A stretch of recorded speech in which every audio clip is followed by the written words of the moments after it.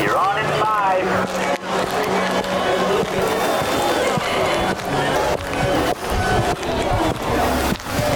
1, 2. Check a 1, 2.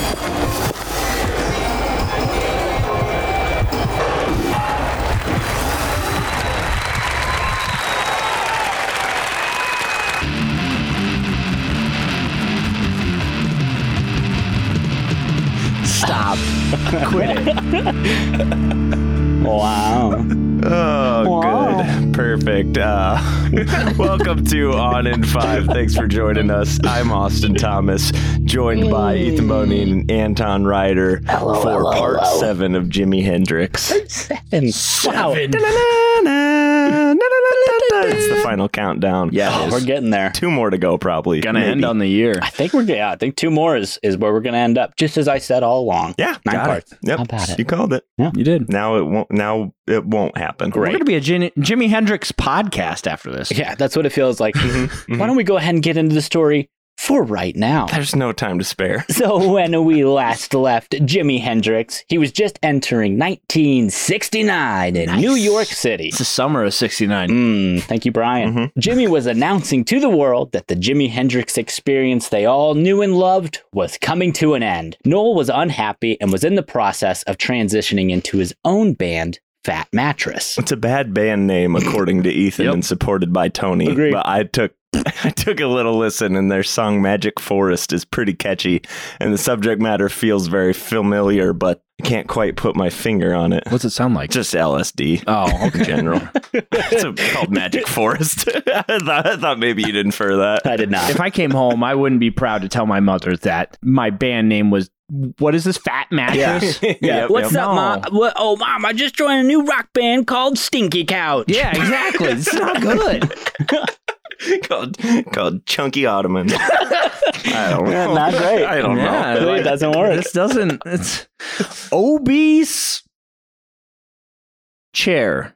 Wow, great. We got to get past it. Incredible improv by us tonight.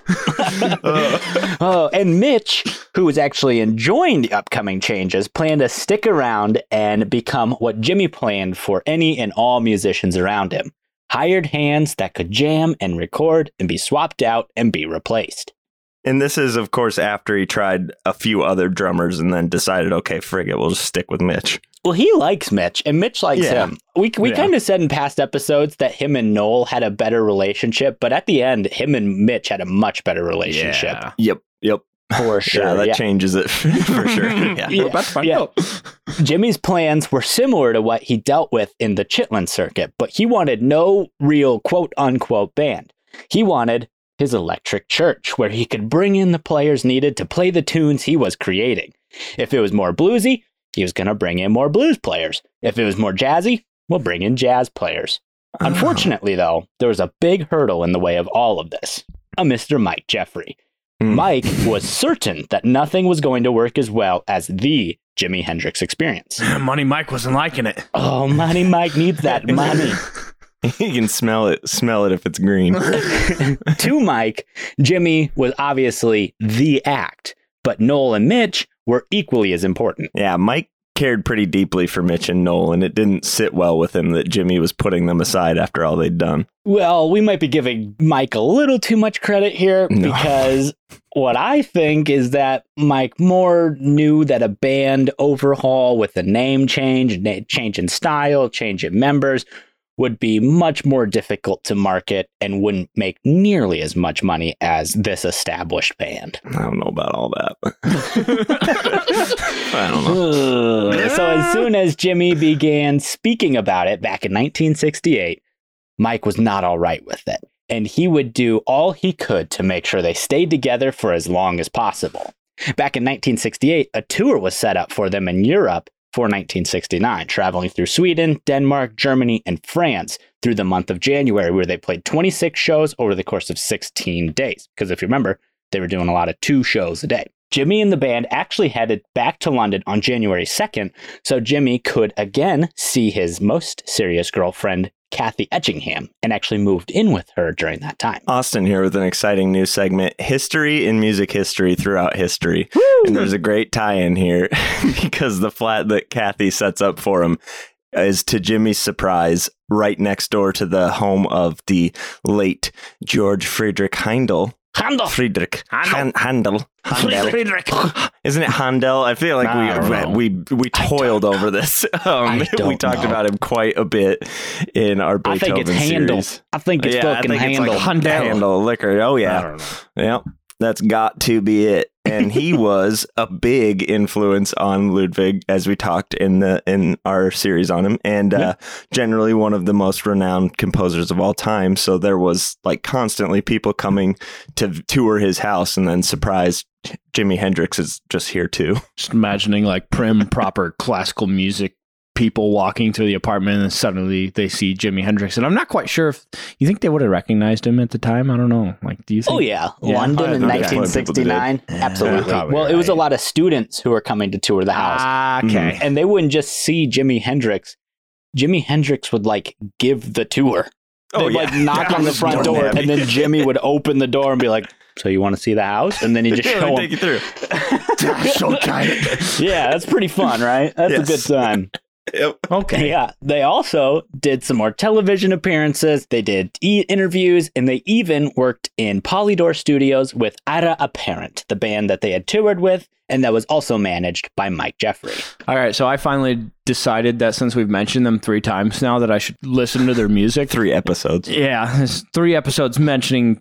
Probably 15 times. Yeah. We talked about them a lot. Got it. And they have one album on Spotify, and on the cover it says produced by and featuring Jimi Hendrix. So they are kept alive by the fact that Jimi Hendrix existed.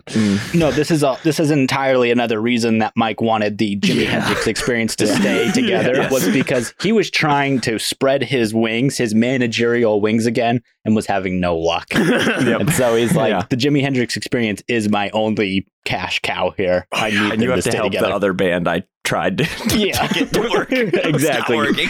You have to pull this band along. You're my anchor. How about it? So coming home for the band had a mixed reaction amongst the members, as Noel and Mitch were happy to be back in their home country where things were more familiar for them. But Jimmy was less excited. He was happy to be back, but he knew that the money and the real fame was in the States. And the best fish and chips in the world. In the You States? can't get that soul food in London. That's for damn sure. We got the best fish and chips. Hmm. I'm just kidding. That might be the only thing they do better. Whoa!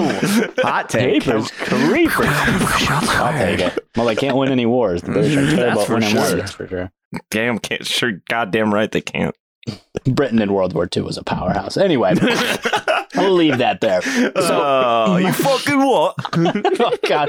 So Mike knew all of this as well, which is why they only played 13 of their 101 shows outside of North America in the last year, and only one of those shows was in London. And this year would be no different. Through the entire year, they only played 16 shows outside North America, and only 2 of them would be in London, both at the Royal Albert Hall, basically the biggest venue in the area.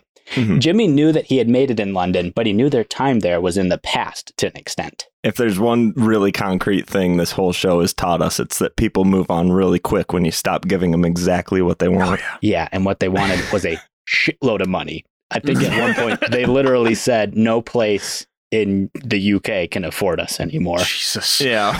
So- I just also mean the general populace. You start changing just a little bit. Oh, They've yeah. decided Yeah, that's not like what a they're sound. into. Exactly, yeah. As soon as you start going actual blues and not white-eyed blues. Yeah. White washed. Whatever you want to Yeah. call it. Yeah, exactly. So all of this, white eyes, isn't that right? Blue eyed is, I think, Makes what your you skin meant. crawl. As soon as we Aryanize it, Yep. See? Yep. There That's it what I'm is. trying to say. There it is. and we've made it. Woo! God. Two Germans and a Scots make a podcast. How about it? So all of this. I don't. Oh, it is late. So all of this furthered the tensions between the members. Again, mainly Noel. But all of that would have to be put on hold so they could begin their first tour of the year. The tour went well for them, but everyone could see that the group was less cohesive than they'd been before. Some shows would be incredible, but others would feature a Jimmy that would barely sing and wouldn't attempt to do anything spectacular with his guitar. Is this the phase where he started chewing huge wads of gum while he was playing so no one could even really understand what he was saying or singing? This was the phase where he would just like not face the crowd for the entire show. Oh, geez. He was just Badass, though. That is a little badass. All right. Good point. Way to flip Fuck it. y'all. I've seen some badass hardcore bands do that, and it's kind of cool sometimes. I've also seen some really uncomfortable ones. Yeah. It's actually just they're It's- scared. It's a very thin line Yeah. between being like, Yes. I don't give a Yes. fuck about any of this, and like, I have crippling social anxiety. Yeah. Yep. It's a Body very language is a thin line. huge part of that. Yeah. Yep. But Jimmy, who was fine in front of a crowd, just didn't have his heart in these shows. The wheels are coming off the metaphorical wagon at this point, I think. That's a great Yes. way to put it there, buddy. The band just wasn't meshing, and when that happened, Jimmy put on a lackluster performance. During one show, the band's old manager, Chaz, showed up to watch, and Jimmy asked him flat out to come back as their manager, as Mike already wasn't working out great. But Chaz said no. Yeah, Chaz is still very much in their orbit at this time because he's actually managing Fat Mattress. Yeah. And he was like actively getting them on the same shows. And then he would just let them stretch their set times like as long as they wanted because Mike was never really involved in the actual shows. And Chaz knew Jimmy hated confrontation, so he wasn't going to say anything. Oh, yeah. Why? Because fuck them. Why not? Yeah. He was going to say no. Do whatever you want. The last important thing that happened during this short tour was on January 12th, Jimmy met a fan 2 years younger than him named Monika Dannemann, a German figure skater who was drug along to one of Jimmy's shows in Dusseldorf. Monika Dannemann. What a name. Monika Dannemann. It really Dannemann. flows in a memorable way. Monika Dannemann. Not that you need to remember it specifically. It's just a smooth name. Monika Dannemann. Monica Just flows Dannemann. off the tongue. Yeah, just Yeah. it's a nice name. I'll forget that name. She probably won't make it another appearance. So Don't Yeah. need to know it. Yep. She's just Yeah. a fan. She's Yep. just a Yep. fan. She became infatuated with him as soon as she saw him. They met up the next day when she showed up at his hotel and he swooned her. They hung out all day and she even came to that day's shows and then spent the night together.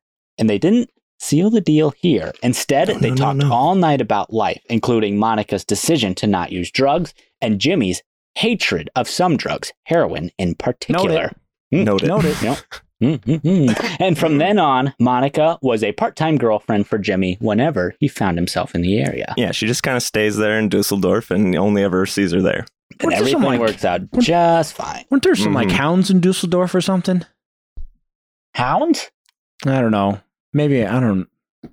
I feel like I Do you feel like wanna- it is a thing. Do you want want to help us? Do you want to walk us? Or maybe was there a serial killer in Dusseldorf? Is that what I'm thinking of? I just The remember Vampire of Dusseldorf. That's what it was. Peter Okay, Curtin. thank you. That's all I needed. Here we go. I knew there was something. Yeah. Hounds is Incredible. cool too, I guess. But Yeah, just one dogs. Oh, guy. I was thinking of Hounds of Baskerville. That's what I was thinking of. Sorry. Where's Sure. Baskerville? It's from Sherlock Holmes and the Hounds of Baskerville. That's what it was. Oh, Yeah. So we've okay. just fully gone into make believe. Yeah, fully off rail. Yeah. Totally gone. This is granted, we are saying the Vampire of Dusseldorf. So, Yeah. but Yeah, he's yeah. real, right? He was real. Yeah. Yeah. And so is Monica, but she's just not important. Monika Dusseldorf. Forget the name. So after the name. tour, nothing was planned for the band outside of the 2 shows in London in mid-February, and then nothing more until they were set to tour again in April, meaning the band was disbanded for over 2 months to do as they please. Jimmy almost immediately headed back to the States to hang out in New York City again, jamming at the scene and recording at the record plant, now essentially booked for whenever he wanted it. Tony, I'm starting to think you're right. Maybe he should consider building his own studio at this point. No. Maybe. No. That would be more cost effective, I feel like. Some would say that. Some might. Depends who's behind it. Who's orchestrating it. Depends. Jimmy was only in the city for 2 weeks before having to go back to London to play at the Royal Albert and then do some recording with the band at Olympic Studios, hoping to get some new material.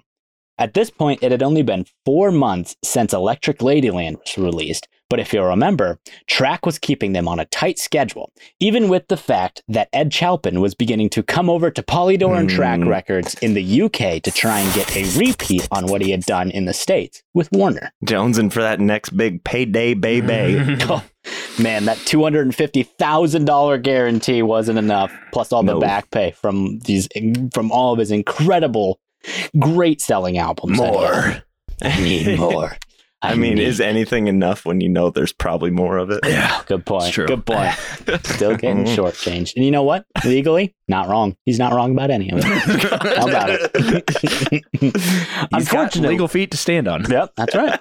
Unfortunately, though, not much from their time in Olympic Studios would be finalized, as it was becoming clear that not only were the Experience struggling on stage, they were also having troubles in the studio. You know, all good things must come to an end. They do say that.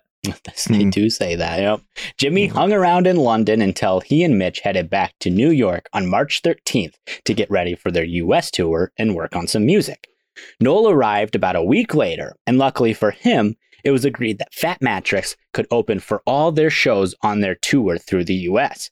This would mean huge crowds and a decent paycheck for their debut US tour. That's huge for Noel because he's cashing a double paycheck that tour. And yeah. Exposure. I mean, he's getting a triple with the exposure. Yeah, and It's quadruple. Yeah. They haven't Double actually, exposure. they haven't even finalized what the exchange rate is on US dollars to just pure exposure, but Yeah. it's pretty good. It's good. I know. If there was an pretty inflation good. calculator for exposure, man. Oh. It's nearly 1-to-1. From everything I'm told, it's worth something. Yeah, every venue has told me that exposure's good. Apparently, the reason this was allowed to happen was because Mike saw the whole thing as a marketing gimmick that he could use to promote the shows easier. Though I do have to wonder if Mike allowed Fat Mattress on the tour to basically just convince Noel to come back and do the tour in the first place. Because if you remember, he wasn't really signed to any contracts, and so he wasn't required to do this tour, and he didn't love the idea of having to come back. But Mike wanted the band together, so promising him a spot on this lucrative tour with his new band would be hard to turn down. Those are just my thoughts. I don't know. That's sound reasoning to me. That's a big, fat, throbbing double paycheck. Yeah, dude, a big fucking fat mattress. Dumb name. Girthy Dumb name. Back to it. Obese chair. I was trying not to. It's a dumb name. And so before the tour even began, Jimmy went back into the record plant as well as into Olmsted Studios to record his own music and jam with other musicians in the area, as well as Noel and Mitch. And of course, always bringing a posse of whoever was with them as well. And Swollen futon. That's disgusting. Is that good? That's gross. It's like, it is gross. Throbbing rocking chair. Okay. Well, we're getting loose with the. Oh, is it? Oh, is there? I didn't know that we had to stay within the confines of stuff coming up with dumbass band names. Give me a break. Oh. If you're trying to tell me there is no pattern for art, you're right, I guess. Cellulose sofa? Oh my god! There we go. You're finding the alliteration. Yeah, I'm Good getting for you, more buddy. Yeah, you're welcome. We'll come up with more through the episode. Oh, yeah. That's a promise. It's a bad name. Don't want it. You can guarantee we'll give you more. Anyway, Mike was beginning to wise up that Jimmy's time in the record plant was beginning to cost a lot of money. And so he was working on the idea that, in theory, he could figure out a way to save a lot of money and headaches in planning. Just needs a little bit of capital on this one. Daddy's not exactly liquid at the moment. The pockets are a little empty, Jimmy. You mind spotting me? I'll get you back as soon as payday comes around. Promise. Promise. But Come on, kiddo. as we said in episodes past, Jimmy loved to play in the studios, meaning both playing his guitar and messing around with anything he could. And oftentimes, the time wouldn't amount to anything useful, and the people in the space who were there just to be around Jimmy made everything harder for everyone. But man, it makes some great stories. Oh, it does. It sounds so fun. Yeah, it does. Mhm. It sounds like such a good time. Non-stop party. Yeah. Envious. So Mike began developing plans for a place just for Jimmy to record whenever he wanted. See, there are some really nice moments from Mike. They're few and far between, but this is a benevolent and selfless idea. I don't. I can't. It's palpable. Is this? Oh, you're being serious. Okay, got it. Yeah, it's sincere. It's a sincere statement. Yeah, I understand. Mike's a nice guy. Yeah, take the good with the bad, and there's some good. Yeah. All of this is going to have to be hashed out later, though, because they have a goddamn tour to get ready for. Yeah, Okay. yeah. And this tour Money to be began on, remember, Mike's got to make his 40% from every tour show. Yes. It's hard to come by.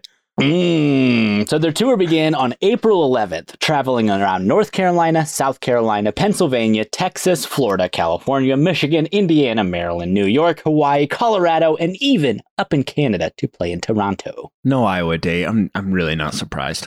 They played in Iowa in 1968. May have been awesome. 1967. Yeah, they played in Davenport. That's kind of fun. Ooh.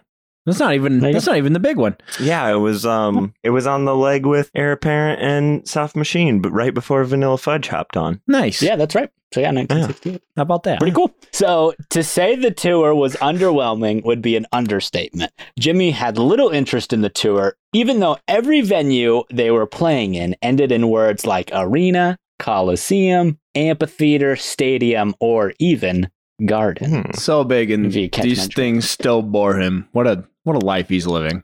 Dude, he just wanted to be in the studio. That's all he Oh wanted. my God, he's just amazing. way over it at this point. Yeah. They found journal entries from him on like a lot of these big days, and some days he would just write SOS for same old shit. Good God. Exactly. This is your same old shit. You're not allowed to do anything new when you're on stage. I mean, you can improvise a tiny bit, but in the studio, you can do whatever you want. And on stage, you just have to play the songs that everyone wants to hear. So A sad. bit of pain. Yep.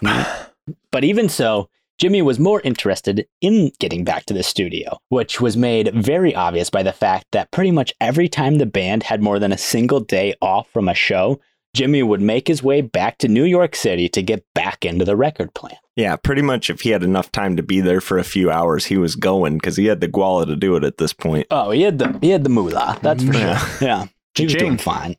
He would At any given moment. Yeah. It comes and goes quick. yeah. He loved to spend it. He loved to earn it. Yeah. He loved to spend it too. Yep. So he would play with people, work on new material, and then tinker with old material. He just loved the studio more than the stage. Mm-hmm. In my crappy little office where I've recorded a few things with my little Focusrite, I have had just about as much fun as I had playing shows for 2 years. So I kind of get that. Yeah. It's a lot more fun to just record music than it is to play it when you do it all the time. Yeah. I fucking love playing for people. I don't know. Yeah. I like the live aspect more, but I'm a crook. The pay for play shows were terrible. Oh yeah, Yeah. well, yeah. Yes. That's Yes. easy. Yeah, that's an easy point to make. Yep. I Nothing hate- good there. But really, the only good thing that happened on this tour, besides the oodles of money that was made, Yeah, it was estimated to bring in $1.3 million, $1969. That's $9.7 million now. Good Christ. and Mike Jeffrey got 40% of it. Oh Yeah. my God. Got 40% of it. Not enough for all he did. Shaved off the money. top. Incredible. It's almost half. It's almost half. Yes. Yeah, he got about $4 million for this Yeah. tour for himself. Jesus. Modest. But the only good thing that happened besides that was that Jimmy was finally able to meet up with his old friend Billy Cox at their show in Memphis. And just as a refresher, since we haven't talked about Billy since part 2, Billy Cox was the guy who was in the military long with ago. Jimmy and played with Jimmy around the area in the King Casuals and decided not to follow Jimmy on the Chitlin circuit. That Billy Cox. I really like that Billy said a big part of him not meeting up with Jimmy sooner after they both were out was that he was worried about Jimmy's use of amphetamines, which at the time, like when they were close, was barely a fraction of what it is now. But I guess there's a little more reward to the risk, I suppose. Yeah. Yeah. Billy Cox was the guy that started on the stand-up bass, right? And they made him move to the normal bass. Yep, you got it. Yeah. Yeah, he's the Katie of the Jimi Hendrix world. Just take your bass, you flip it on its side, and cello, you got a bass. Perfect. Thank you. I just rewatched that last week because it's on Netflix. Now we're getting to the point where we've had more episodes with School of Rock references than not. True. Probably. And isn't that the way it should be? It should. Oh yeah, absolutely. Yeah. It'd be a Not saying sin it's to a not negative. have it be that way.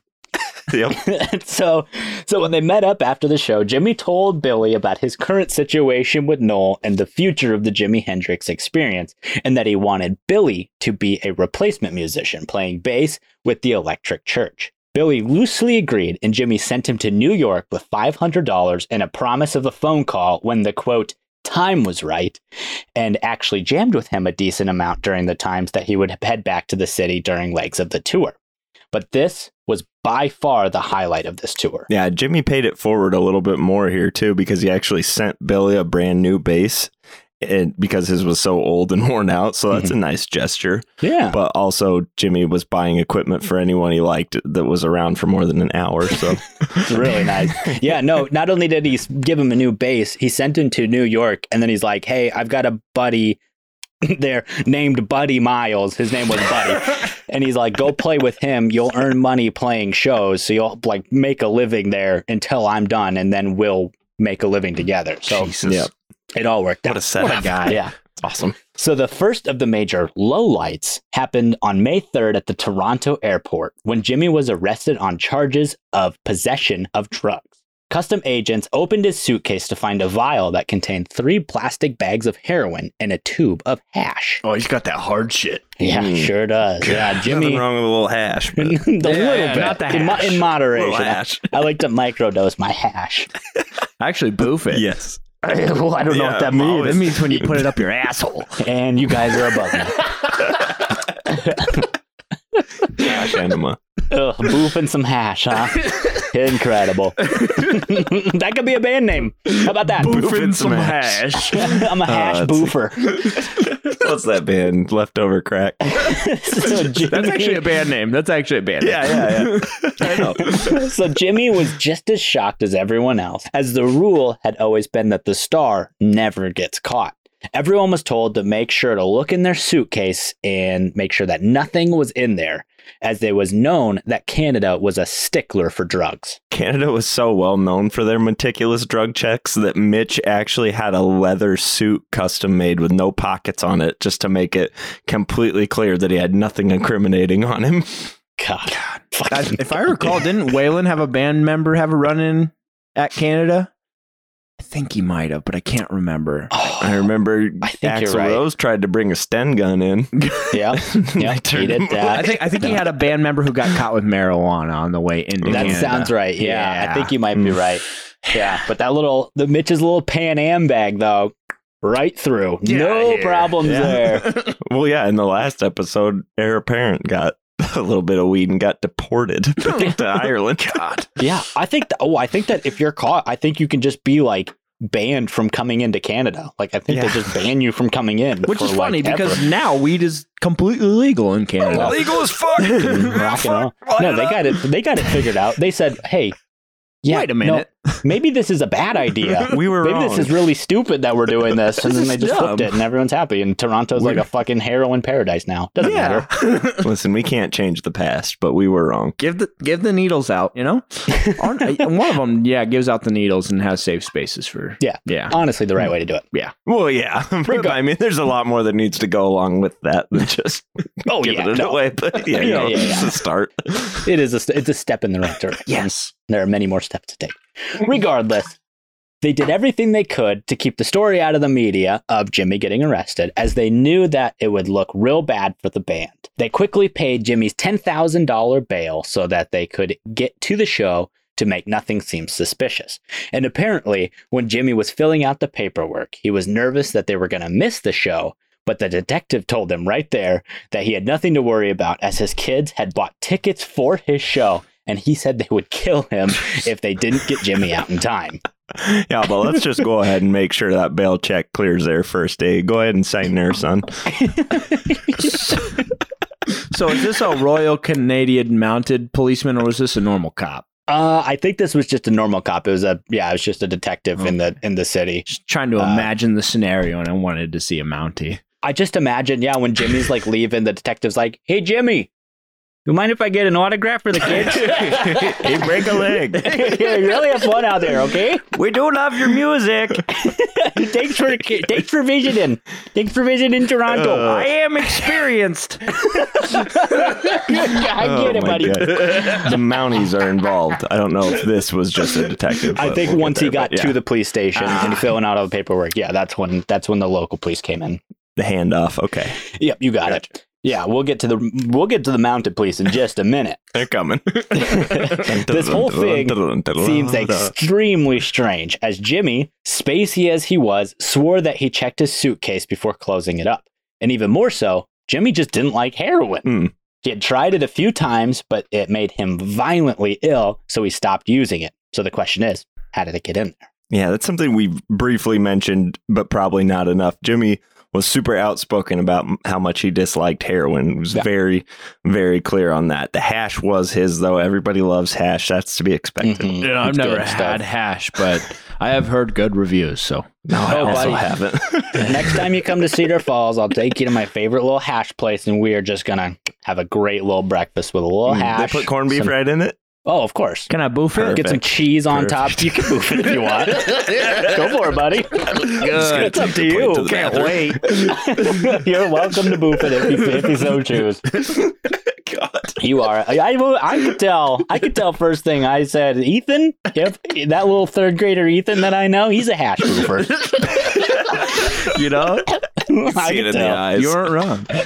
Yep. Oh, so with all of this, there are a couple stories that range from very mundane to shit that is so conspiratorial that even Alex Jones would say, take it easy. That I doubt that, but That's fair enough. So the most mundane option is that Jimmy just didn't check his suitcase. He just did not check it. He forgot. He had the drugs in there, and he hurriedly shut his suitcase because he was running late. And that was it. Could be maybe. what was it? The globalists? Oh, God, it's fucking Zionist. Zionists. The next, more plausible option is that Jimmy told someone that he had a headache, so the person handed him a vial for him to use to forget about the headache, and instead of using it, he threw it in his bag, leading back to the mundane option. Yeah, alternately, he was having stomach issues, and someone told him it was bromo seltzer, which was actually powdered at the time. That's fun. Yeah. Little bromo seltzer. No. My dad Put it gave in me some some seltzer when I had a really bad hangover, and he's like, all right, two things are going to happen. You're either going to feel a lot better or you're going to throw this all up. Drank the cup, immediately ran out the deck and projectal vomited the whole cup of and it was still foaming, so it was like I had horrible rabies. It's like a Mentos and Coke in your stomach. Exactly. It didn't work. I still had a hangover after it. Isn't that Terrible. great? I had to get a B12 shot to feel better. Not fun. Incredible. Your dad prefaced with one of two things. Oh, he let me know. I took a sip of it, and he's like, "You got to finish it." And I was like, "Okay." Took the sip. You're gonna feel better, or you're gonna die. Yep. Yeah, I was right near the latter. So the next option gets a bit juicier, which says that a traveling male groupie who was hanging out with the group snuck the drugs into Jimmy's suitcase while they were traveling. Mike Jeffries' assistant, Trixie Sullivan, gave the account that they had all checked their suitcases again in LA before the final flight to Toronto, and Jimmy knew that his was clean. So the drugs would have to be put into his suitcase on the flight, which points to this groupie, who had apparently made an unsuccessful sexual advance on Jimmy and may have been upset when he was shut down. It's definitely juicy, but I have a hard time taking Trixie's word on anything.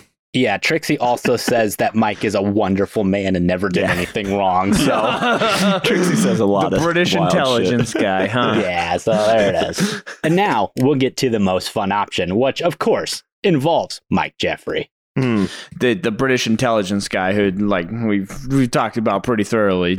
Exactly. Yeah. He, What are you trying to say? Mike, Maybe they have tricks up their sleeves. Maybe this is just a he's fun got a joke. couple tricks. One or He's got two. a couple tricks hidden between those nasty ass graveyard after an earthquake teeth of his. Say the teeth. What a picture you painted. Oh, anyway, Mike orchestrated the entire thing. That's the conspiracy. And he did it to put Jimmy back in his place since he was shaking up the band so much and his shows weren't going as well as they could be. And he was making it harder to promote him when papers were coming out with less than stellar reviews of those shows. Fun. Yeah, it's good. On top of that, Jimmy was only 26 at the time, and Mike was the closest thing to a father figure he had on the day-to-day. And Mike was also his manager. So a huge legal battle that could last for months or even years would make Jimmy rely on Mike for the foreseeable future. That is so fun. Yeah, a stern white British stepfather is always a good father figure. God, Strong figure. I could just imagine the fights, and it's getting me Not good. going. Oh my God. Tony's right back at Bring me back. Take me back. A little flush there. There was no way that Jimmy could leave when Mike was helping him so much through all this. Exactly like how an abusive relationship works. Ugh. That's not what it was. No, of course not.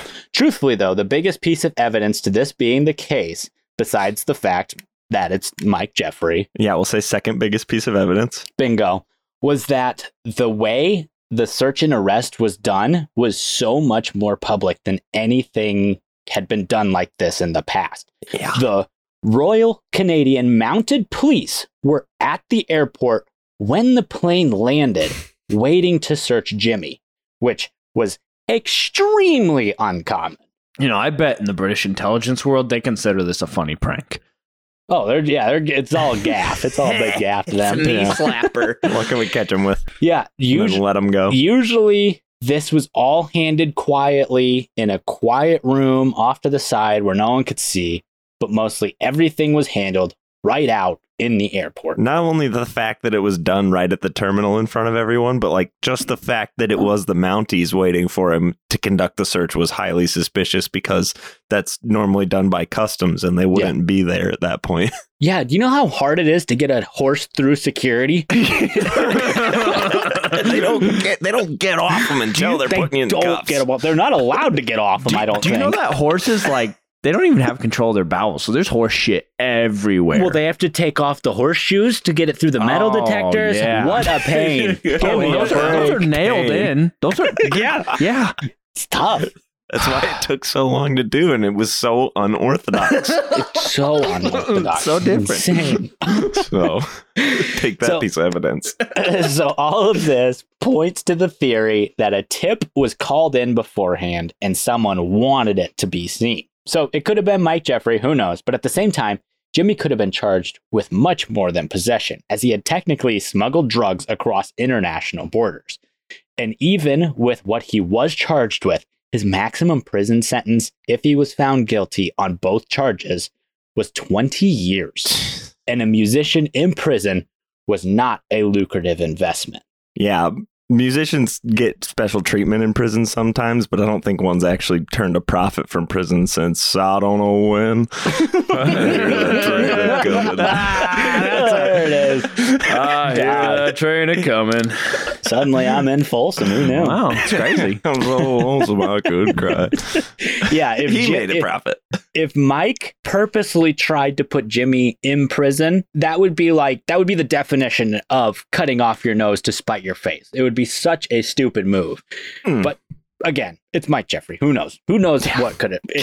Who knows what happened? I don't know. Honestly, it's probably just the mad incel dude trying to get revenge. Honestly. I'm sorry, I'm just trying to get the coffee I shot through my nose this morning while I read that off my screen. I'm not afraid to drag this idiot through the mud. Trying to pull some Jimmy pipe. I get it.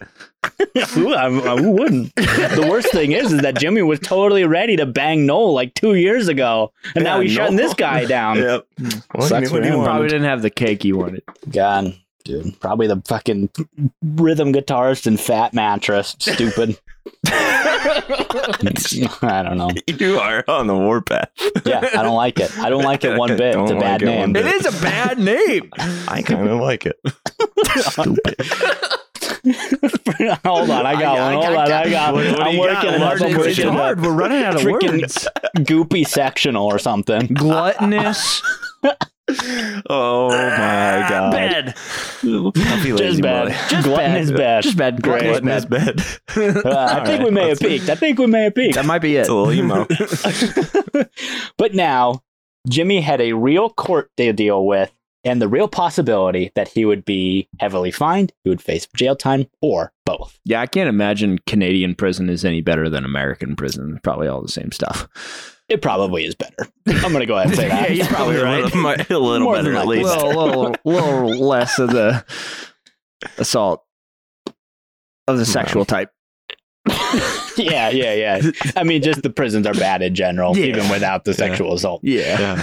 So the trial was Yeah. set for the end of the year, and Jimmy was allowed to continue touring and living free until then. Just playing shows with the fear of jail the whole time. I can't imagine that being very enjoyable. Yeah, they did say the Yeah. night that he played in Toronto, he was in surprisingly good spirits. That's good. They said. The band played through Seattle again, See how it goes. though this time I don't believe that he saw his family. So I think they came to the show, but he was really nervous about seeing him in general, as he always was, and the obviously drug charges were hanging.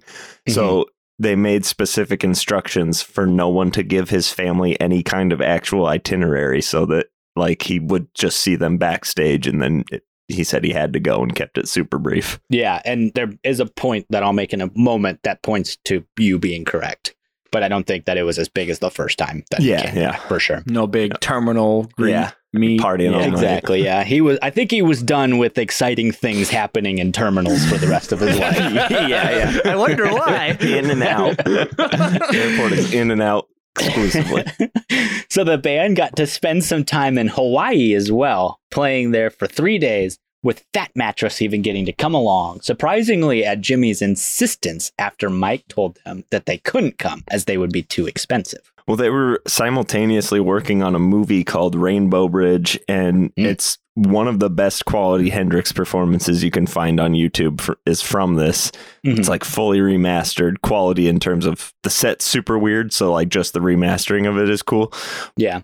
It would be a cool set to be at, but it's just a crowd of 200 people who are all sitting like cross-legged in a big open field, which is sick, super sick for them, but it's not exciting to watch 200 people just quietly tripping balls in front of Jimi Hendrix. You just have to build that empathy, man, while you're watching. You just have to think, what if I was tripping balls and watching Jimi Hendrix?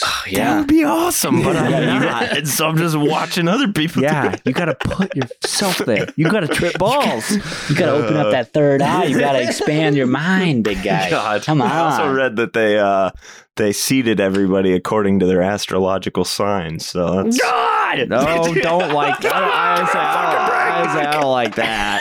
That's dumb. That's too far. That- Give me a you just break. took if you me. think I made that up, I didn't. I don't think you did. Is the problem?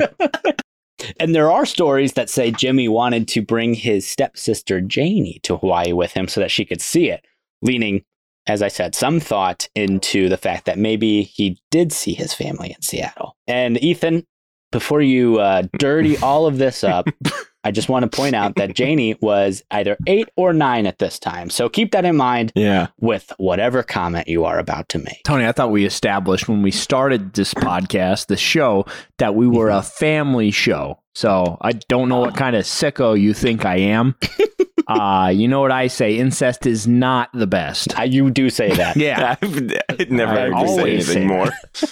every time. It's like your catchphrase. We're going to put that on your headstone. Put it on the website. What do you want on your tombstone? Incest is not the best, This please. is not the best. All right, real talk. That would be the funniest fucking thing to put on It someone's would. headstone. It'd be so funny. Ethan, Michael, William Allen Bonine. All of them. Yeah. 1992 to 2022. You're dying next year. I was going to make the same joke. You're dying next year. That's for sure. It's not the best. Incest is not the best. And that's it. That's your whole You bring a headstone. lot of joy to a lot of pretty people. dope. Exploring that It'd be very cemetery. funny. Think about it. That would be the most suspicious headstone in the history of all headstones. Should make a fake headstone for the Instagram and put it up like that. It could be fun. Ooh, I So like many it. yucks. You can pull the My Chemical Romance move. Weren't they no, not the Mike Emmett, the Typo Negative, where they put on their website that they said that Peter Steele had moved on. Remember? Yeah. Isn't that fun? For like a year. Super fun. Anyway, all right, here we go. Back to it.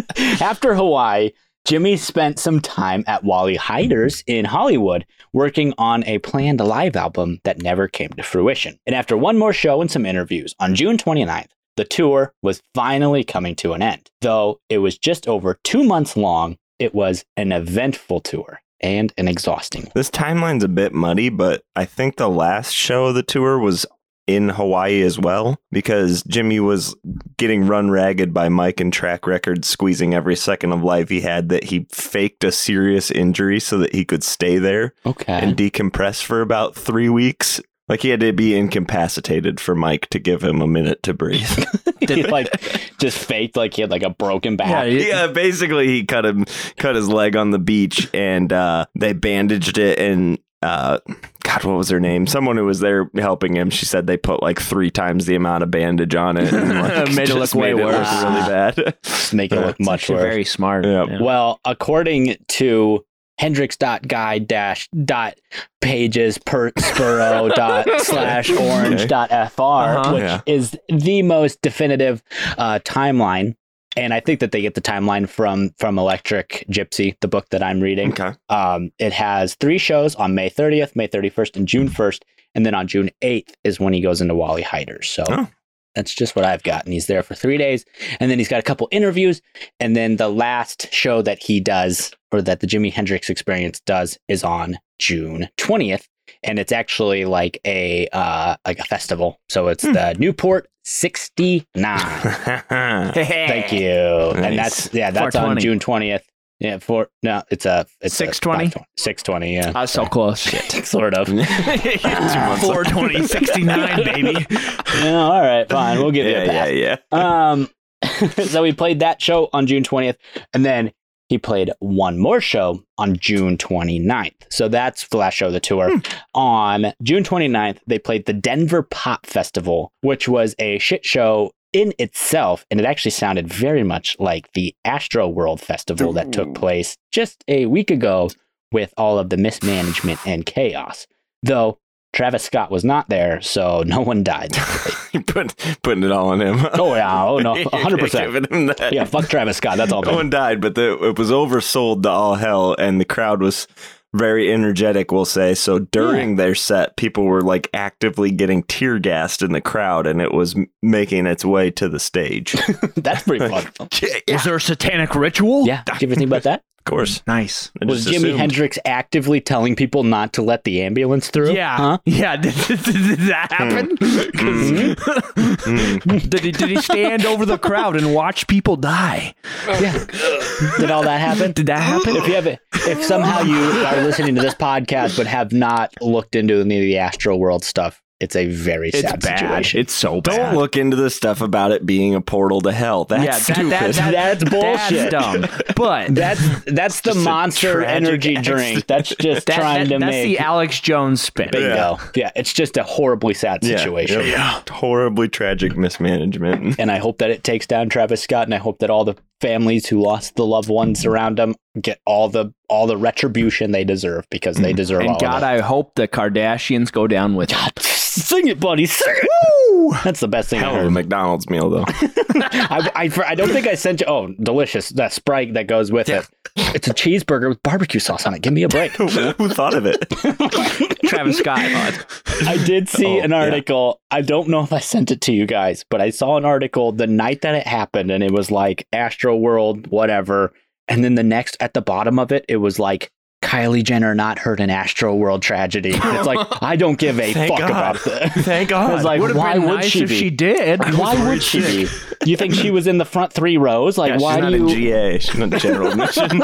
God. She actually was posting on her story from backstage. So. Yeah. No, That yeah. makes sense. Yeah. And she put out a thing that's like, oh, Oh my gosh, look at the ambulance. God, shut the fuck I up. hate it. All of it. We're living in the wrong timeline. We're nice and off track here. Mm-hmm. Back to the Denver Pop Festival. Perfect. As Voodoo Child Slight Return came to a close, Jimmy went to the mic and told the 30,000 plus people in attendance, quote, this is the last gig we'll ever play together. And the next day, Noel Redding formally and publicly quit the band. Now, you might think with a riot already brewing beforehand that an announcement like this could potentially send the crowd into a frenzy, but surprisingly, that's exactly what happened. The crowd rushed the stage, and Jerry had to back up a huge U-Haul so that the band could slip inside and seal the doors. Yeah. But there was so many people already swarming that they could like barely get through the crowd. And at one point, the band was actually concerned they weren't going to make it out alive because so many people were climbing on top of the truck that they were watching the roof support snap. And Noel was like, if we make it out of this, I'm on a plane home and I'm never coming back. God, with all that action, you'd think that Drake just made an appearance. Jesus Christ, man. Back to the Astro World. Back to Astro World. The crowd surges. People die. Oh, so sad. 9 people. God, that's insane. That actually is nuts. So Noel, nor anyone else, knew that this announcement was coming, and Jimmy had talked about it with no one because, as Austin said, he hated confrontation. God, I bet that made for an awkward U-Haul ride. It's a quiet one. That's gotta be a quiet one. Yeah, he figured that the easiest way to tell his bandmates was to tell everyone at the same time in a public setting so no one could fight. I guess Noel was like keeping it kind of light though, because everyone was freaking out, and one of the guys, I don't think he was an important person, but he like put his hand on Noel's leg, like just out of a response, like a shock, and he was like, hey, that's my leg, mate. I don't know you that well. That's just fun. That's just funny. That's just funny. Yeah, what he told the audience, he also told his bandmates, Mike, Jerry, and anyone else that was on the Experience's payroll. And with Noel's departure, the Jimi Hendrix Experience, the highest paid rock band at the time, was done. Noel headed back to London to formally announce it, and Jimmy, who wanted to get away for a while, got it placed near Shokan, New York. Now look up Shokan, New York, then look up idyllic in the dictionary, and you're going to see the same picture. God, souned so quaint. Beautiful. I've not looked up a picture. I looked up idyllic. It does look nice. Wait a second. The letters, the way they're arranged is very pleasing. It's idyllic is a good picture when you look it up on images, turns out. God damn it. Nice. I heard it's the same picture. Gotcha. Oh Yeah, my God. I guess you don't have to look both up. It is the same. Just look up one. You can just look at idyllic.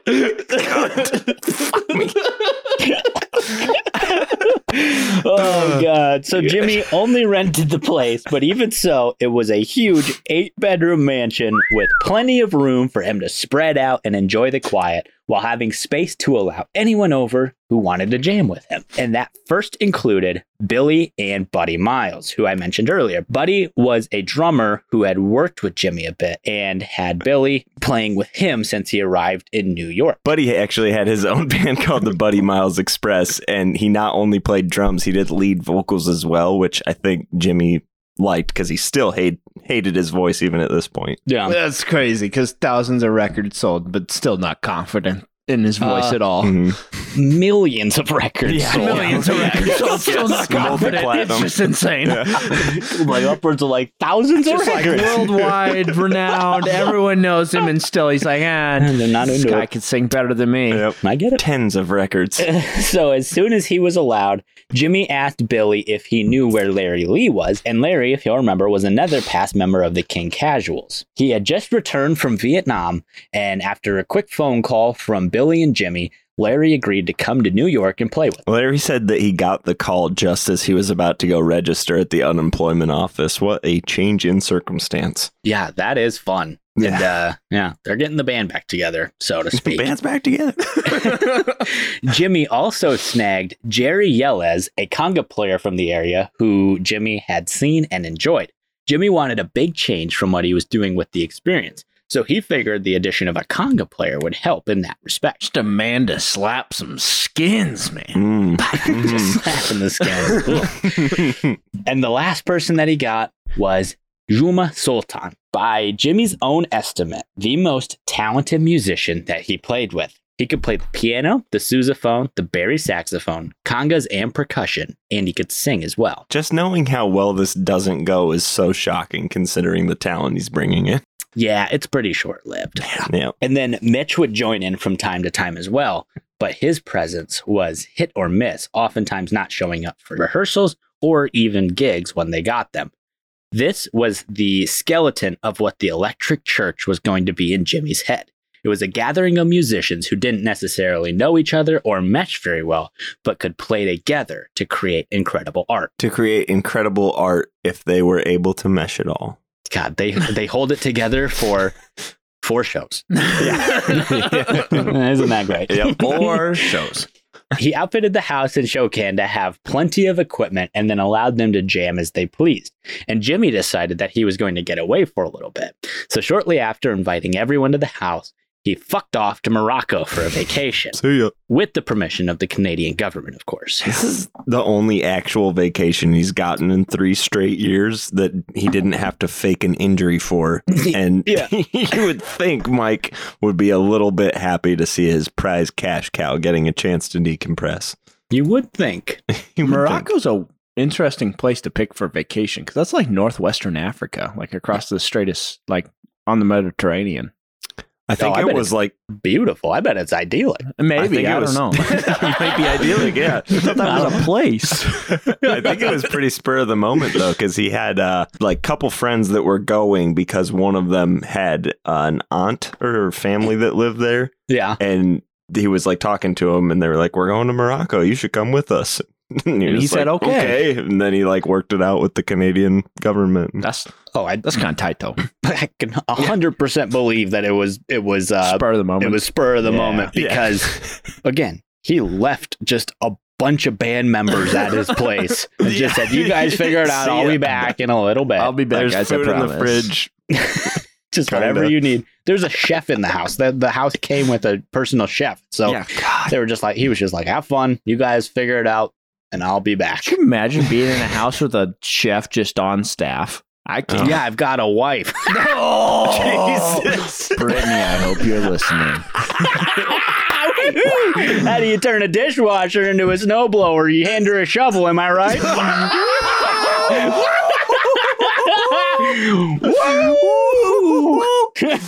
I find these jokes distasteful.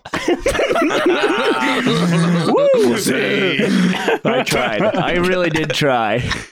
Oh my god! Please, I'm gonna take a shower. Oh, forget. Cut it. Keep it. I'm working on my morning show. Trying to get on radio. So when Jimmy came back from his vacation on August 6th, rehearsals for the band began for real and under their new name as well, Gypsy Sun and Rainbows. Mm-hmm. And of course, that's the most 1960s name there is. Yes. Yeah. It's a perfectly fine 1960s name. A very flowerhead band name.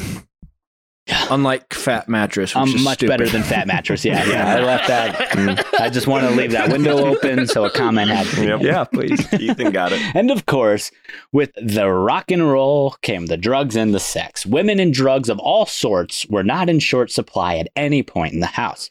It was a party house for musicians. And while all of that was distracting, it didn't get in their way of making music and learning to understand each other's playing styles. I mean, I think it got in the way. Yeah, it did its part. Just a little bit. It helped. It helped where it needed to. Brought it where it needed to be. Yeah. But the group members had to learn to play together quickly as they had a pretty big show coming up. They were slated to play the festival in nearby Woodstock on August 17th. Do not take the brown acid. Is that a reference? I don't. Yeah. Am I missing it? But I think it wasn't there a thing with the Bad Batch of Acid at first Woodstock. Was there? I don't know. I could be wrong, but I think that was. You could be right, though. I don't know. Yeah, I mean, that would, if there was any Woodstock that was going to have a batch of bad acid, it would be the first one. Because by Woodstock 1994 or whatever it was, 1999, it was all meth. They were just all doing meth, I'm sure. Yeah. There was no much more acid. 90s. Don't trust crystalline substances at that point. Yes. So Gypsy Sun and Rainbows only had practiced a few times before the upcoming gig, and they'd only played one show together in public. And as the date got closer, everyone was realizing just how big of a festival this was really going to be. I mean, it's just Woodstock 1969. It's not really a big deal. Yeah, no. Well, hindsight says clearly. But at the time, I mean, there were festivals popping up all over the place. Yeah. The last show that The Experience played was a festival, and it's just like, man, who gives a fuck? Yeah, Like, good tank. Little did they know. it's a perfectly adequate festival, yeah. So they thought this one was going to be much, much the same as all the other ones. And I promise you that we will do a dedicated episode or even series on Woodstock in the future. So I won't go too in depth here. But the whole festival was brought up by Michael Lang, who was the same guy who brought up the Miami Pop Festival that The Experience had played at the year prior. Somehow this dude's net worth is only $10 million, and I would think it would be considerably more, but you'll also come to find how little money this actually made. Well, if you remember, the Miami Pop Festival lost $60,000. And yeah, this one makes very little money as well for a specific reason. I looked at it took 10 years for Woodstock to become They had to profitable. wait. Yeah. Isn't that crazy? The festival was going to take place at a park in Woodstock, but when the city said no, a dairy farmer named Max Yagser, I think that's the way you pronounce it. Sounds good. I Sounds right to me. yeah. Max Yagser allowed them to use his land outside of the town of Bethel for the event. That's just a simple man who loves squeezing udders. I get it. Mhm. Yep. Yeah, as That's we correct, do. my guy. As we do. It was scheduled to take place from August 15th through the 17th. I don't know why we're doing the gestures. Just trying to read a script here, guys. Yeah, we're not stopping you. Yeah, we didn't stop you. Just fucking give me one of these, am I right? Oh, the thing they'll have no clue what happened ever. Yeah, no context. You'll That's never great. get it. Not walking you through it.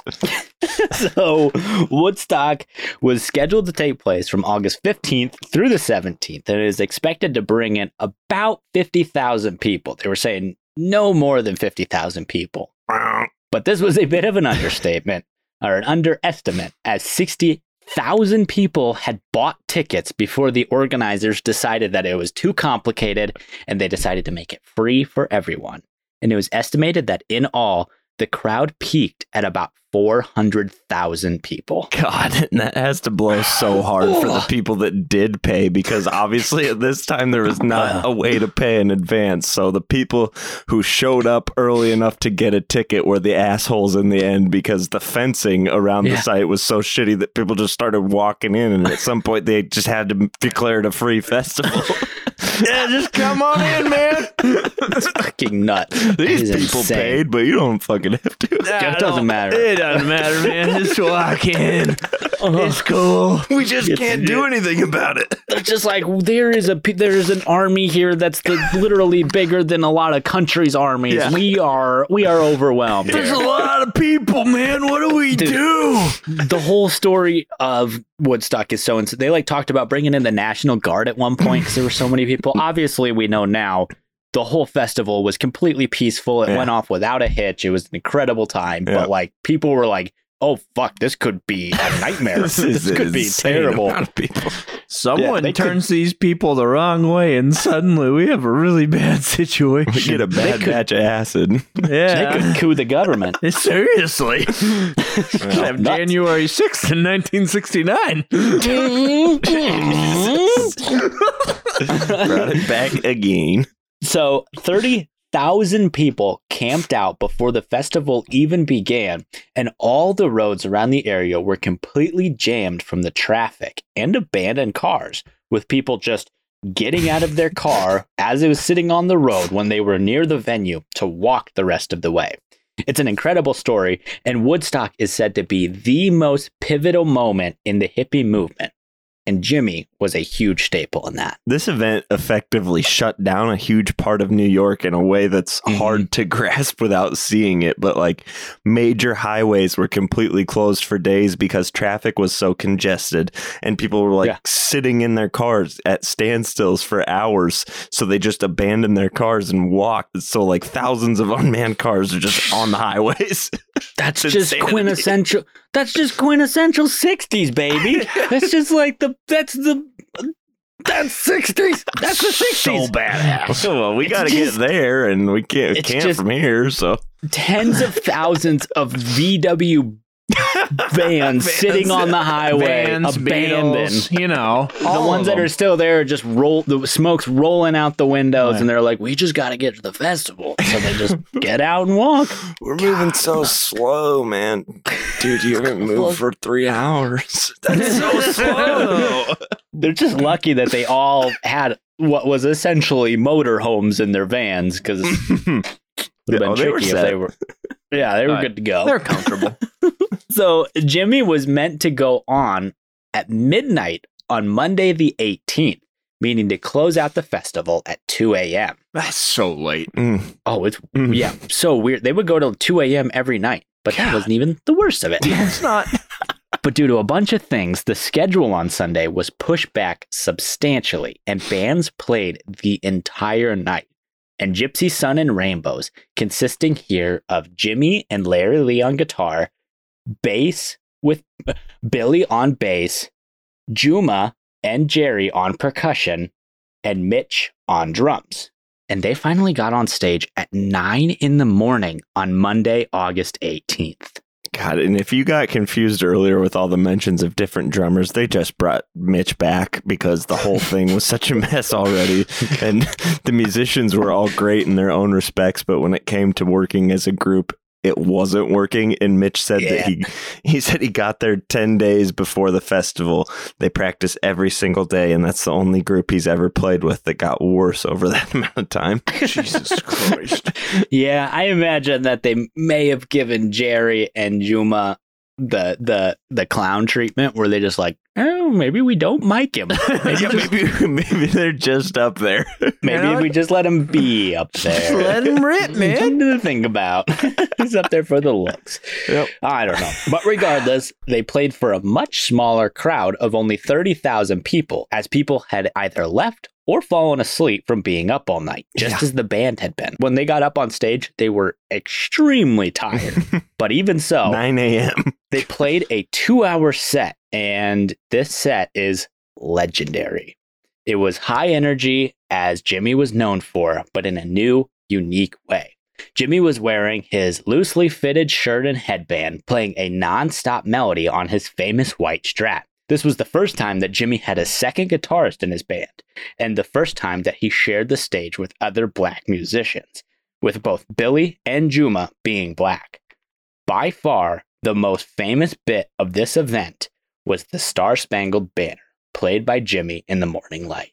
God, talk about completely changing the entire meaning of a song. Let's fucking go. Let's do it, baby. Yeah, before we get into it, it should be noted that this was not an impromptu performance by Jimmy, with him actually playing it as far back as August 1968 and sporadically since then. It is just the most notable version of it. Mm-hmm. Exactly. Yeah. It was played just at the right time with the right people in the right place. And just the fact that this was planned does not lessen its impact here. No. I just want to point that out. Yeah. This was the biggest gathering of the counterculture movement in a long time, and just as the public opinion of the ongoing Vietnam was beginning to crumble. And good God, did it take them long enough? Well, now the news was starting to really show, Yeah. like, the Vietnam War is really brutal, and we are not doing well It is there. not going good. We God, lost. You can thank Walter Cronkite for that. Thank you, Walter. So it's playing of the... So Love you, Jimmy's... Walt. Oh, he's the father of news broadcasting. So Jimmy's playing of the anthem, intermixed with the sound of helicopter blades and machine gun fire and screams, all coming from Jimmy's guitar, spoke differently to the people here and became the anthem for not just the counterculture movement, but as a metaphor for the 60s as a whole. Look up the footage for Woodstock. It's so goddamn ominous and foreboding, and it pissed a lot of certain types of people off, but it feels like a much more fitting rendition for America. Plus, all the shit that he can mimic just using feedback is badass as all hell. Yeah, no, his playing of the guitar is incredible. It's wild. With what he can come up with. But yeah, it's a pretty damning rendition of this song. Yeah. Yes. That's how we'll put it. There was extreme national pride in the country And this mixed it with all its shortcomings of the war, as well as the civil rights movement. And it was all encapsulated here. And this manipulation of our national anthem spoke of how misguided the country was and the hope of its eventual correction. It was a brilliant performance and was the perfect end to a 4-day festival of peace, love, and harmony. And as happy as the world was with Jimmy's performance, his inner world was less so. Mike wasn't happy with the lineup he had, calling them freeloaders who were hindering Jimmy's career. And they weren't even charging him 40% off the top to do it. What the fuck? Mike's a businessman. Mike is a businessman. Yep. He's just offended that they weren't getting money.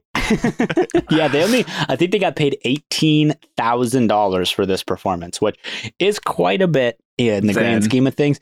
But like, there were times where they would get paid hundreds of thousands of dollars per performance when they were touring. So this was a fraction of that. No, I just meant he was mad there was people hanging out that weren't getting paid. Oh, sure. I mean, technically that would probably be good because, yeah, they weren't getting money. They just weren't as smart as him. So bingo. Yeah. There we go. He's offended. So Jimmy actually auditioned more musicians on a couple occasions and took people into the studio, both at the record plant as well as the Hit Factory in New York. They played a couple more shows, but tensions in the band were already rising, mainly due to drugs and paranoia, as well as Jimmy's own understanding of the world around him, as he was beginning to really see the shadiness of Mike. Tensions were really high at this point. All the new members that were just coming into this world said that in the days leading up to the festival, it was like the room would drop 10 degrees anytime Mike walked in. Oh, yeah. I can 100% believe that. Yeah. He's a cold man. Yeah. Jimmy at one point saw a receipt for a show that they were paid $10,000 for, as Mike told Jimmy. But in reality, they were actually paid $50,000 for the show, meaning Mike just straight up lied to Jimmy and pocketed 80% of the profits. Yeah, it's smart, really smart. He's a businessman. Make fake receipts, man. Oh, not good. Yeah. Who would know? And Mike was now hard at work building the studio for Jimmy, but then told Jimmy that he was going to have to put in $250,000 of his own money before it could be started. Meaning Mike was building a studio to save Mike money, but was using Jimmy's money to do it. Come on, Jimmy, just a little startup cash, buddy. Daddy isn't liquid right now, baby. A little tight in the pockets, buddy. Gotta move some stuff around. I can get you next Tuesday. I can get you back next Tuesday. It's no big deal. Just gotta get liquid. So the original plan for this was to have a venue to play in the front and then have a studio that would be tucked in an area behind it. It was going to be state of the art, and they enlisted the help of Eddie Kramer to help design it. I'm sure nothing but the best since it's Eddie, not the pedophile Kramer, doing this project. Thank you. Very specific. Eddie NTP. I love the Eddie NTP Kramer, baby. I love the abbreviation. Yeah, Ethan has written Eddie NTP. Yeah, you gotta remember, he's not the pedophile one. I do now. See? Yep. I won't forget it anymore. Eddie NTP Kramer. Just great. It's not the one from Dragon Con, duh. Yeah, no, we got it because of the NTP. Yeah. Yep. Yeah, you would have known otherwise. You would have been confused. I think it should be Eddie Kramer, comma, NTP. like if you're a doctor or a nurse, you know. Not like a quotation. NTP. Like, my name is Anton Ryder, MD. Yeah. He's Eddie Kramer, NTP. NTP. It's not an AKA. It's just a title. Yeah. It's very good to announce it up front. Yeah. Hey, what's up? I'm Eddie Kramer. I'm not a pedophile. How you doing? Sometimes you gotta let people know. Certified. Incest is not best. It's not the best. Not best. Wonderful. No, the studio actually was going to be state of the art. Yes. Over time, though, it was decided that the studio was more important than the venue, and it was going to require more space. So the venue was scrapped, and the studio was going to take up the entire space. And that whole retooling of the plan was kind of Eddie's idea because he knew how much the album Electric Ladyland ended up costing them. And he was like, hey, honestly, I think building a studio is going to be way more lucrative in the long run. Well, Yeah, and you can charge way more. Well, you can charge to have bands play in the studio. You can't charge. Obviously you can, but like you can't really charge to have bands play in a venue, especially when it's like a really popular venue like this. You're going to get bigger bands who you have to pay, so your profit margins are going to be way slimmer than if you have a studio that's just going to be like, I'm just making money hand over foot. Can make way more money off of studio time, that's for sure. Only profit, yeah. That's Mike's a businessman. I don't know if you got that. Businessman. That's all there is to it. Money Mike. So Jimmy was excited by this idea at first because having his own studio that he could use whenever he wanted sounded like a no-brainer. But actually having to invest in the equipment and be responsible for it was scaring Jimmy quite a bit. He liked having the space and time in the record plant to mess around. He was familiar with it, but he had no real connection or obligation to it. Yeah, surface level, the idea is super cool, but in reality, underneath all that, it's just adding a corporate aspect to the one thing you love the most that you don't want any kind of that thing attached to. Exactly, yeah. And I think that this is a pretty common misconception because I think a lot of people say like, Electric Lady, it's Jimi Hendrix studio, and it's like this incredible like Jimi Hendrix, he created a studio because he was such a good musician that he really wanted it. But in reality, it's like My Chemical Romance go there? Someone went there. Maybe. I can't remember. I'm gonna say I don't know because I don't remember. How about that? Yeah, we definitely talked about someone who did. You're right. Yeah, but definitely. I don't remember who. But yeah, in reality, it's more like Mike Jeffrey wanted this, he pushed for this, and Jimmy just kind of went along with it because, as we said, he hated confrontation. So he's just like, all right. But that's not to say that he didn't do anything, because he actually went so far as to, in mid-1969, go to his lawyer, Henry Steingarten, to say that he wanted to cut all ties with Mike and wanted Henry to take care of it. Henry gave him the time of day, but made no real attempt to move anything forward, knowing that it wasn't going to happen because Henry was also legally involved with some of Mike's workings. So to do this would be the equivalent of cutting off your hand to deal with a hangnail. Tony, that's a really good metaphor until you remember that exact same thing almost happened to Beethoven when he had a really bad hangnail. But in this scenario, rather than the hangnail almost killing you and cutting the arm off to stop the infection, it's like cutting the arm off and then the hangnail hires a couple of thugs to come shoot you in the head. I'm following you. You looked like you were right there with me the whole time. I was just a half a step behind you. I got it, buddy. So the hangnail is the villain. I'm just saying, you cut off Mike Jeffries, you might die. Yeah. No, that's true. That's all true. I'm getting at. Yeah. That's a much more clear metaphor. I just had to also bring in the fact you made this metaphor, and Beethoven almost died from a hangnail, and they almost cut his arm off. Yeah. Beethoven's just he's planted right here, apparently, in the subconscious. They didn't lose the arm. Yeah. It'd be a very different story if you had. Yeah, I do. It's coming back. As if the deafness wasn't enough. Yeah, and the horrible stomach pains, the stomach, and the diarrhea, the fact that he more than likely was shitting himself every day all the time. into his own body. Go listen to our series on Beethoven if you want to hear. It's a lot of fun. Us talk about very classy music and a very unclassy man. Very unclassy. It's a lot of fun. Really sell it. The point I'm trying to make here, though, is that if Steingarten moved forward with this, it would do much more harm than good for his own interests. To put it lightly. Yeah, the hangnail's going to get him shot in the head. Exactly. That's what Austin said.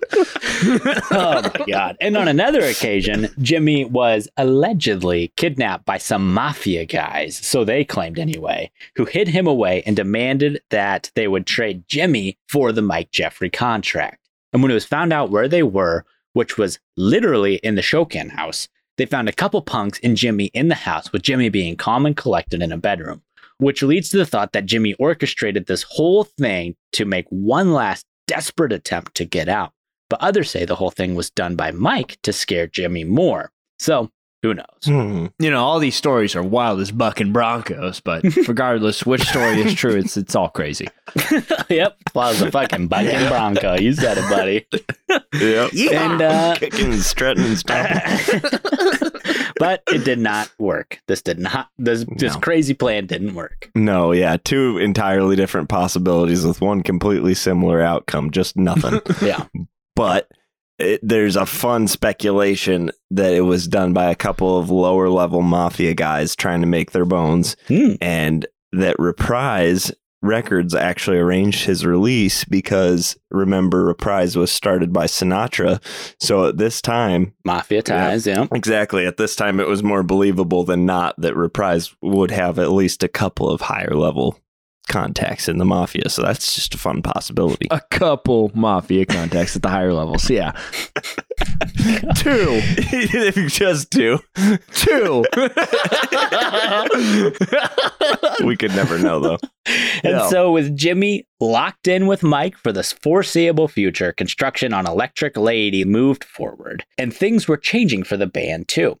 Jimmy was attempting to connect more with black audiences, now making an actual attempt by playing at places he had played at so long ago in Harlem and the surrounding areas. Got to get back to your roots, man. Mm-hmm. Yeah, I'm not sure if he felt more comfortable now that he had more black musicians, or if he just felt that this is where his music was going, more into the realm of blues and jazz. I think we briefly mentioned them in the second or third episode, but two of Jimmy's closest friends were the Aleem brothers, who he befriended when he was living in Harlem, and they still live there and had steadily been telling him, like, hey, people aren't exactly cool with you playing mostly for white crowds in white areas. And I guess it was progressing in seriousness, and they may have played a little role in him coming around. I believe it. And I think that, and I do think that he was having some more inner turmoil with his own blackness. Like, I think that he was struggling more because he was playing for these white audiences, but then he was having like the Black Panthers come to him and like demand that he give them money for their organization and stuff. And he was just put like on free shows. And and he was like, oh, fuck. Like, I'm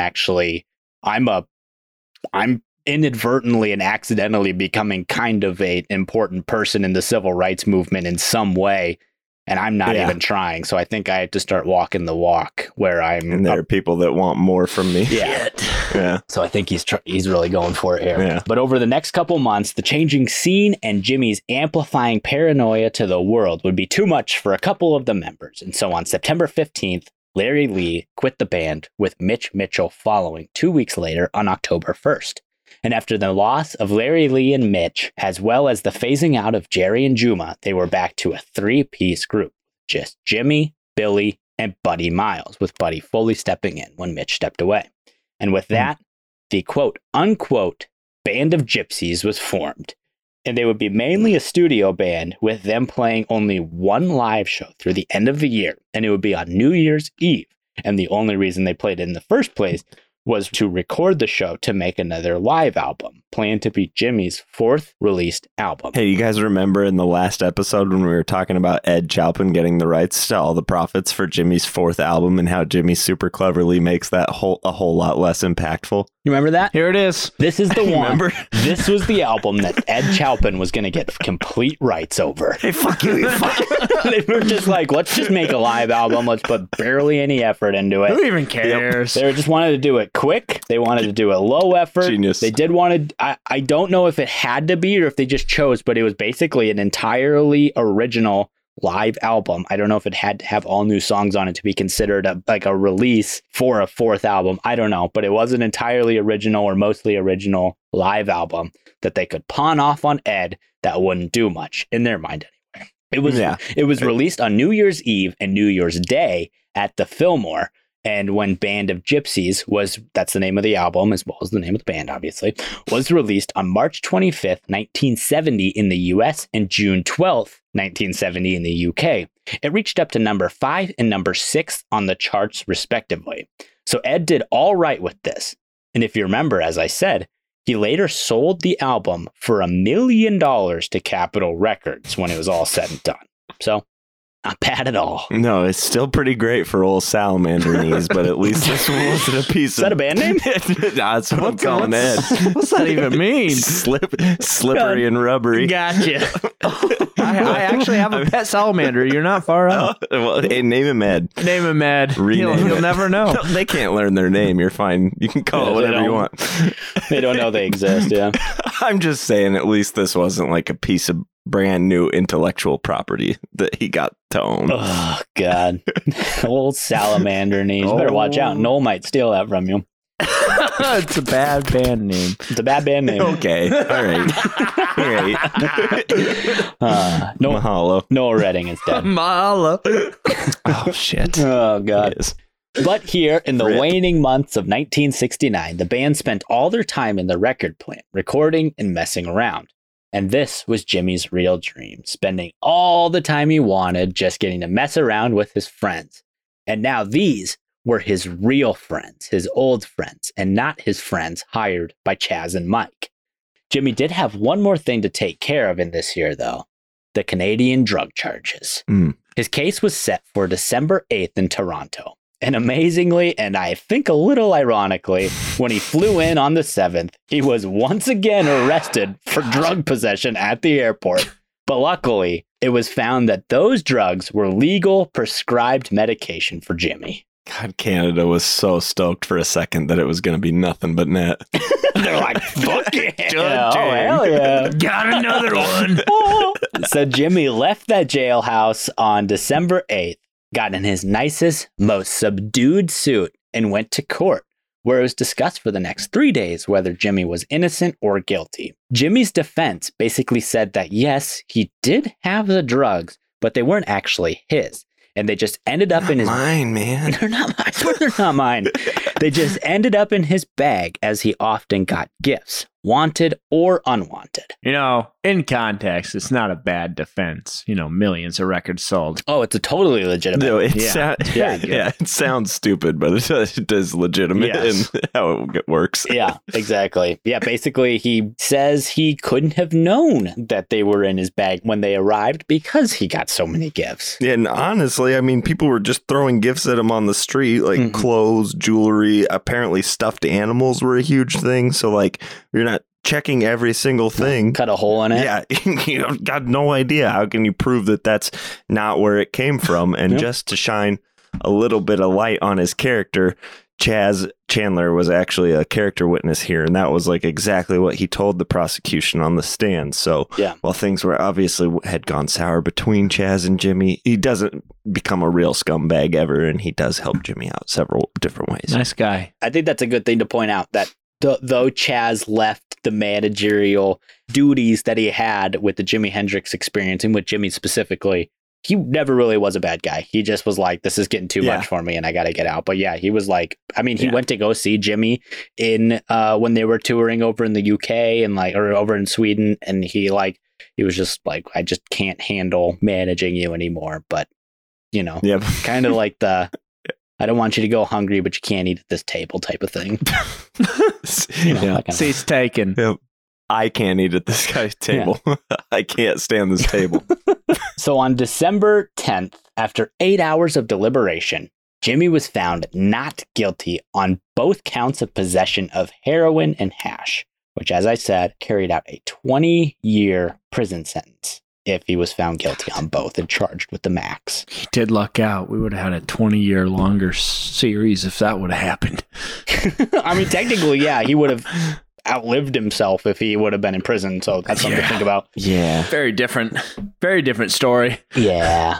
That is a sad irony. Yeah. Jimmy was understandably excited by all this, and the 27-year-old spent the rest of the year enjoying himself with his friends and fellow musicians, recording and messing around in New York City.